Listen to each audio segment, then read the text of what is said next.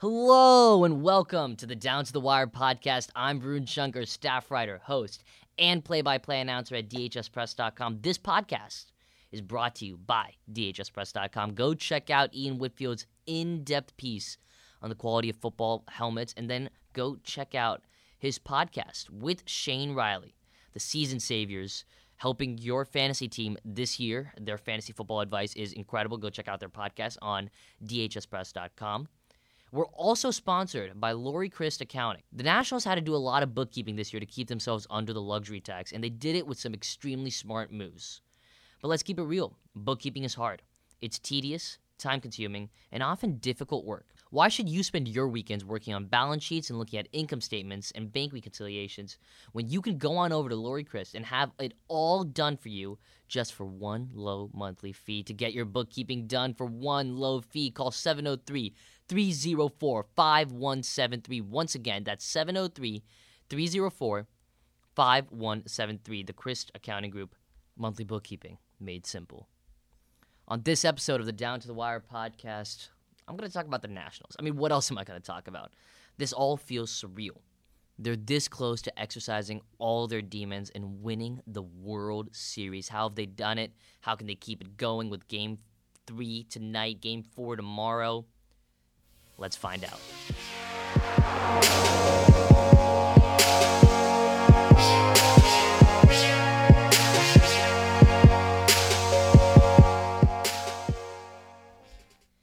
This all feels kind of surreal. I was lucky enough to go to the wild card game in D.C. when the Nationals took on the Brewers, and that feels like so long ago. It feels like years ago. I remember just standing there in abject misery, wondering how could it be going this wrong after such a magical season when they were down 3-1 against the best reliever in the game, Josh Hader. They loaded the bases. Even then, I was so afraid to believe. And then Juan Soto got that hit. And then that ball went under Trent Grisham's glove. And then the Nationals went to L.A. Steven Strasburg threw a gem in Game 2. Max Scherzer somehow pitched 120 pitches, went 7 innings in Game 4.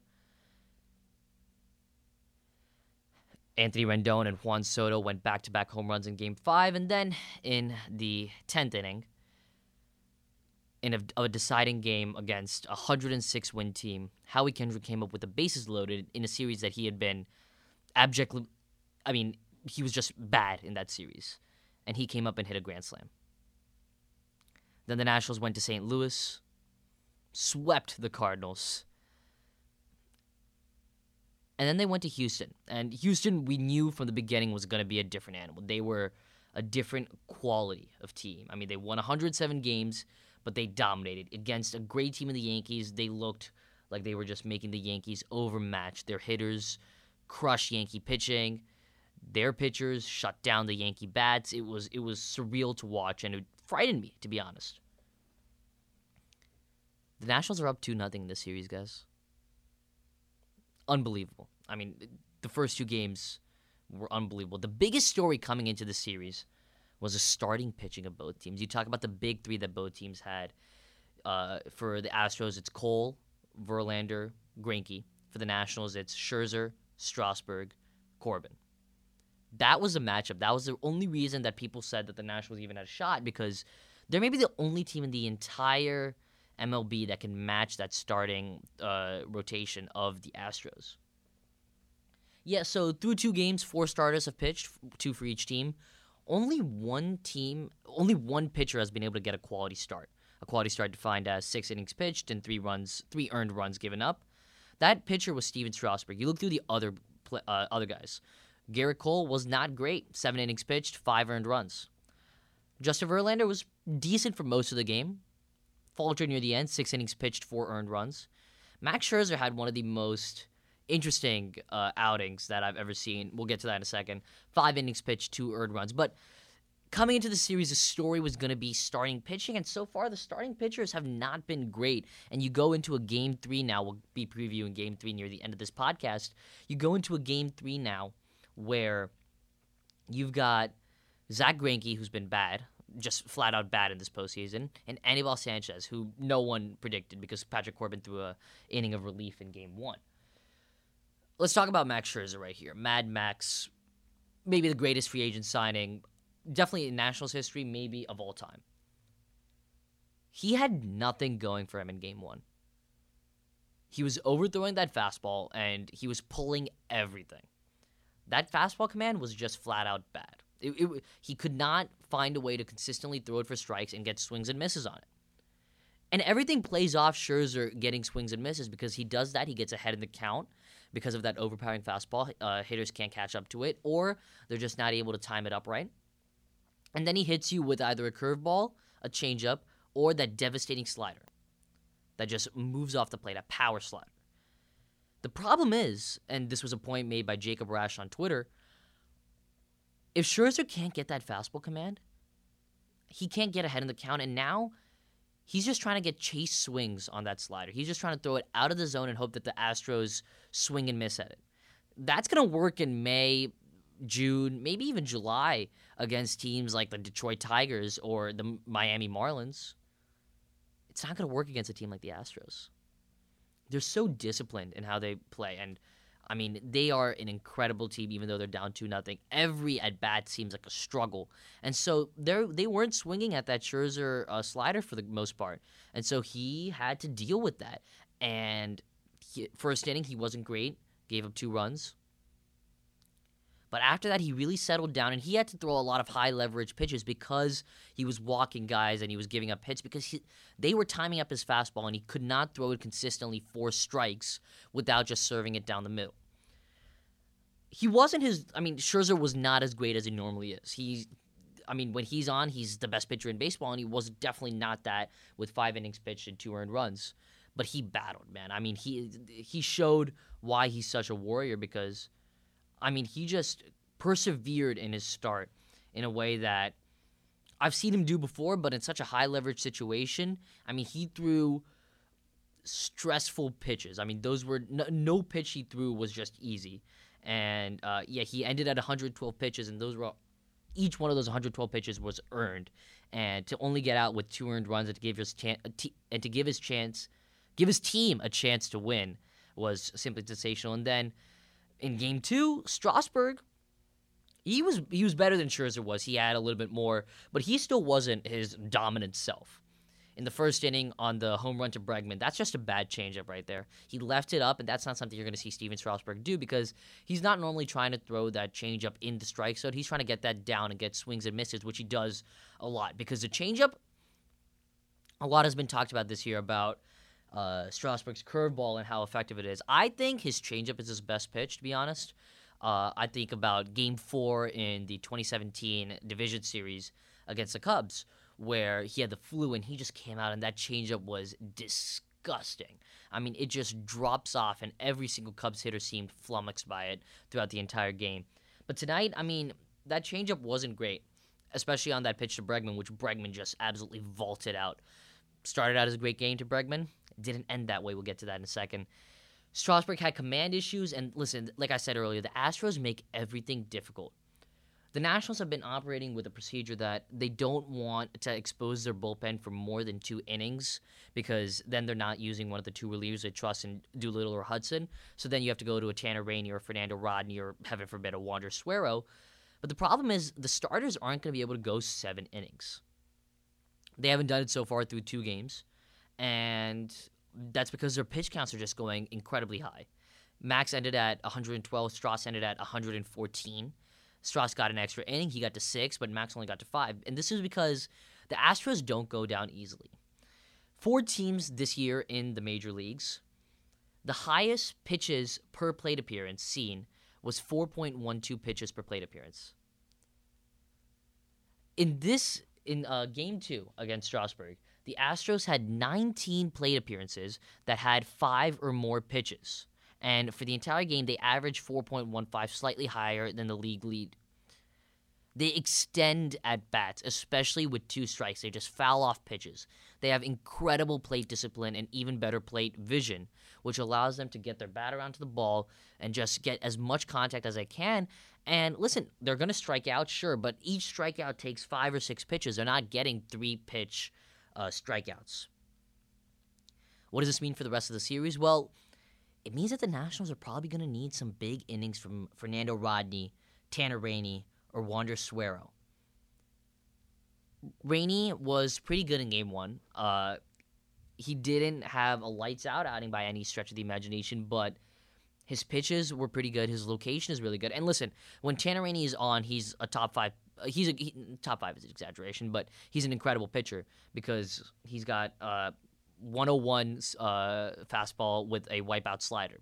You don't need that much more. You can add a changeup for sure, and I think that's something he's going to work on this winter. But when he can command, he's going to be on his game. Fernando Rodney, a little bit more dicey. That changeup is still dynamic, but at 42 years old, you don't know how much he has left and how much he can throw.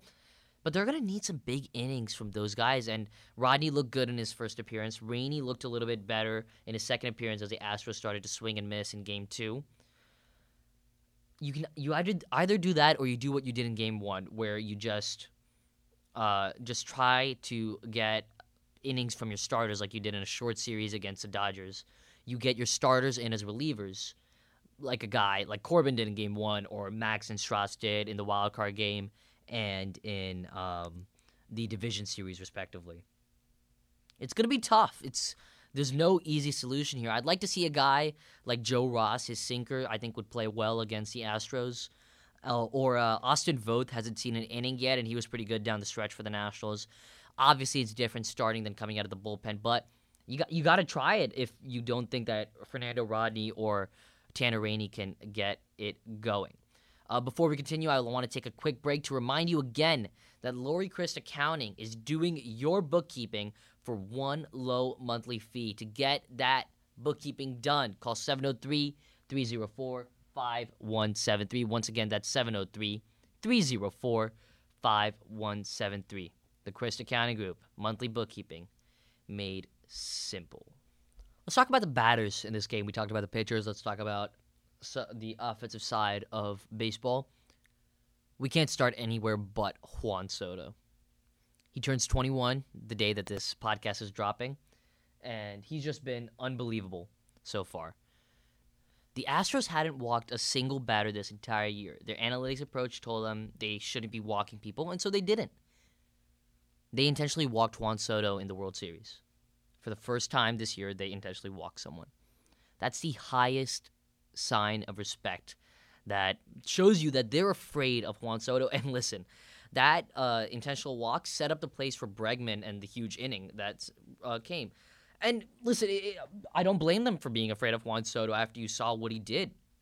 That home run that he hit off of Garrett Cole in Game 1, great stuff. I mean, his swing is absolutely great right now. I mean, there was an article in the Washington Post about how he stayed after with Kevin Long after a game, after one of the Cardinals games, because he didn't feel good. And because he didn't feel good about his swing. And listen, his swing looks great right now. And he's staying back on the ball. He's patient. He's able to adjust. He went against two great pitchers, and he had great results. And he's right now the best player in this Nationals lineup, even though Anthony Rendon, as we're going to talk about, has been great. Looking at more of the bottom of the order, which is where sometimes you need some production to come from, Asdrubal Cabrera and Kurt Suzuki have had very tough postseasons so far. Cabrera has been striking out like crazy, expanding the strike zone. It hasn't been a good sight to see, and people have been wondering, should they switch him out for Brian Dozier? Cabrera rewarded Davey Martinez's fate with him with a single that scored a run in Game 2, and hopefully he's going to round back into form. Kurt Suzuki, he's in there just for his offense. He can't throw anyone out anymore, even though he did get Altuve going to third base. The Astros are going to try to run all day on Kurt Suzuki, but he's in there because he's supposed to be a offensive stalwart. And through the postseason, he was, I think, like 1 for 20 before the World Series started. And right now, that home run he hit off Verlander, huge. It gave the Nationals a lead, and they never gave it back. Rendon is still as hot as ever, so This Nationals lineup, especially if they're going to be able to get contributions from guys up and down the lineup outside of Rendon and Soto, is extremely dangerous. I mean, they are very, very well rounded, and they're doing what the Astros want to do, which is they're just putting balls in play a lot. They in a age of baseball where the three true outcomes are almost all that matters: home run, strikeout, walk. The Nationals put the ball in play a lot, and you saw how well it worked because, listen, sometimes you put the ball in play and they make errors. Sometimes you have a little soft single off the bat of Ryan Zimmerman, and it's it works out. Justin Verlander throws it off his own shin sometimes. You never know what's going to happen when you put the ball in play, and it's always going to be better than a strikeout, and the Nationals have really embraced that throughout this year, going against the grain of conventional baseball wisdom to create a team that right now is hitting on all cylinders. There was an interesting point made by Harper Gordek on Twitter about why are you pitching to Soto or Rendon at all? Why aren't you just forcing Kendrick, Zimmerman, Cabrera, and Suzuki to beat you? I understand the philosophy. It makes sense. I mean, Soto and Rendon have been absolutely lights out this postseason, but that goes against everything the Astros believe. They don't believe in putting men on base because of their analytics-based approach. And something that's going to be very interesting to monitor for the rest of this series is how many pitches do Soto and Rendon get to hit? I mean, even against incredible pitchers like Cole and Verlander, Rendon and Soto have been dominating. If you get to a bullpen situation or Greinke, who hasn't been good this postseason, can you afford to pitch to Rendon and Soto? I don't know if you can. And that means that guys like Kendrick, Zimmerman, Cabrera, and Suzuki, Turner, Eden, Robles, the rest of the lineup, the other 7 guys have to stand. They have to step up to the plate, and they have to get some big swings. And to their credit, it looks like they're up to the task. Kendrick with that huge grand slam, Zim with that home run in Game 1, Cabrera with a single, Suzuki with a home run, Eden with a home run. Turner's been getting on base and stealing bases, looking great. Robles has been getting a couple of singles here and there. This is a well-balanced lineup, and the Nationals are going to need to prove it. Implications so far from the series: the Nationals took a game from Cole and Verlander. Assuming that Cole and Verlander were each going to pitch 2 games in the series, the Nationals needed to take either a Cole start or a Verlander start. Through 2 games, they've done both. They've set themselves really well for Game 3. Before we preview Game 3, let me tell you a little bit about DHSpress.com.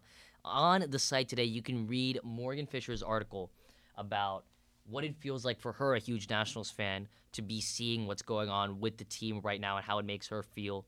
You can also look at the 2020-2021 LCPS school calendar, which has finally been approved.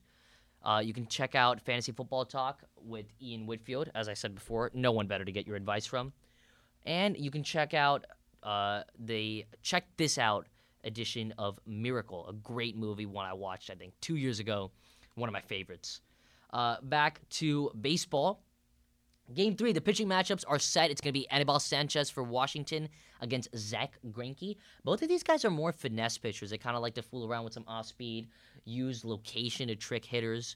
A good comparison for Anibal Sanchez, I think, is Mike Fiers of Oakland.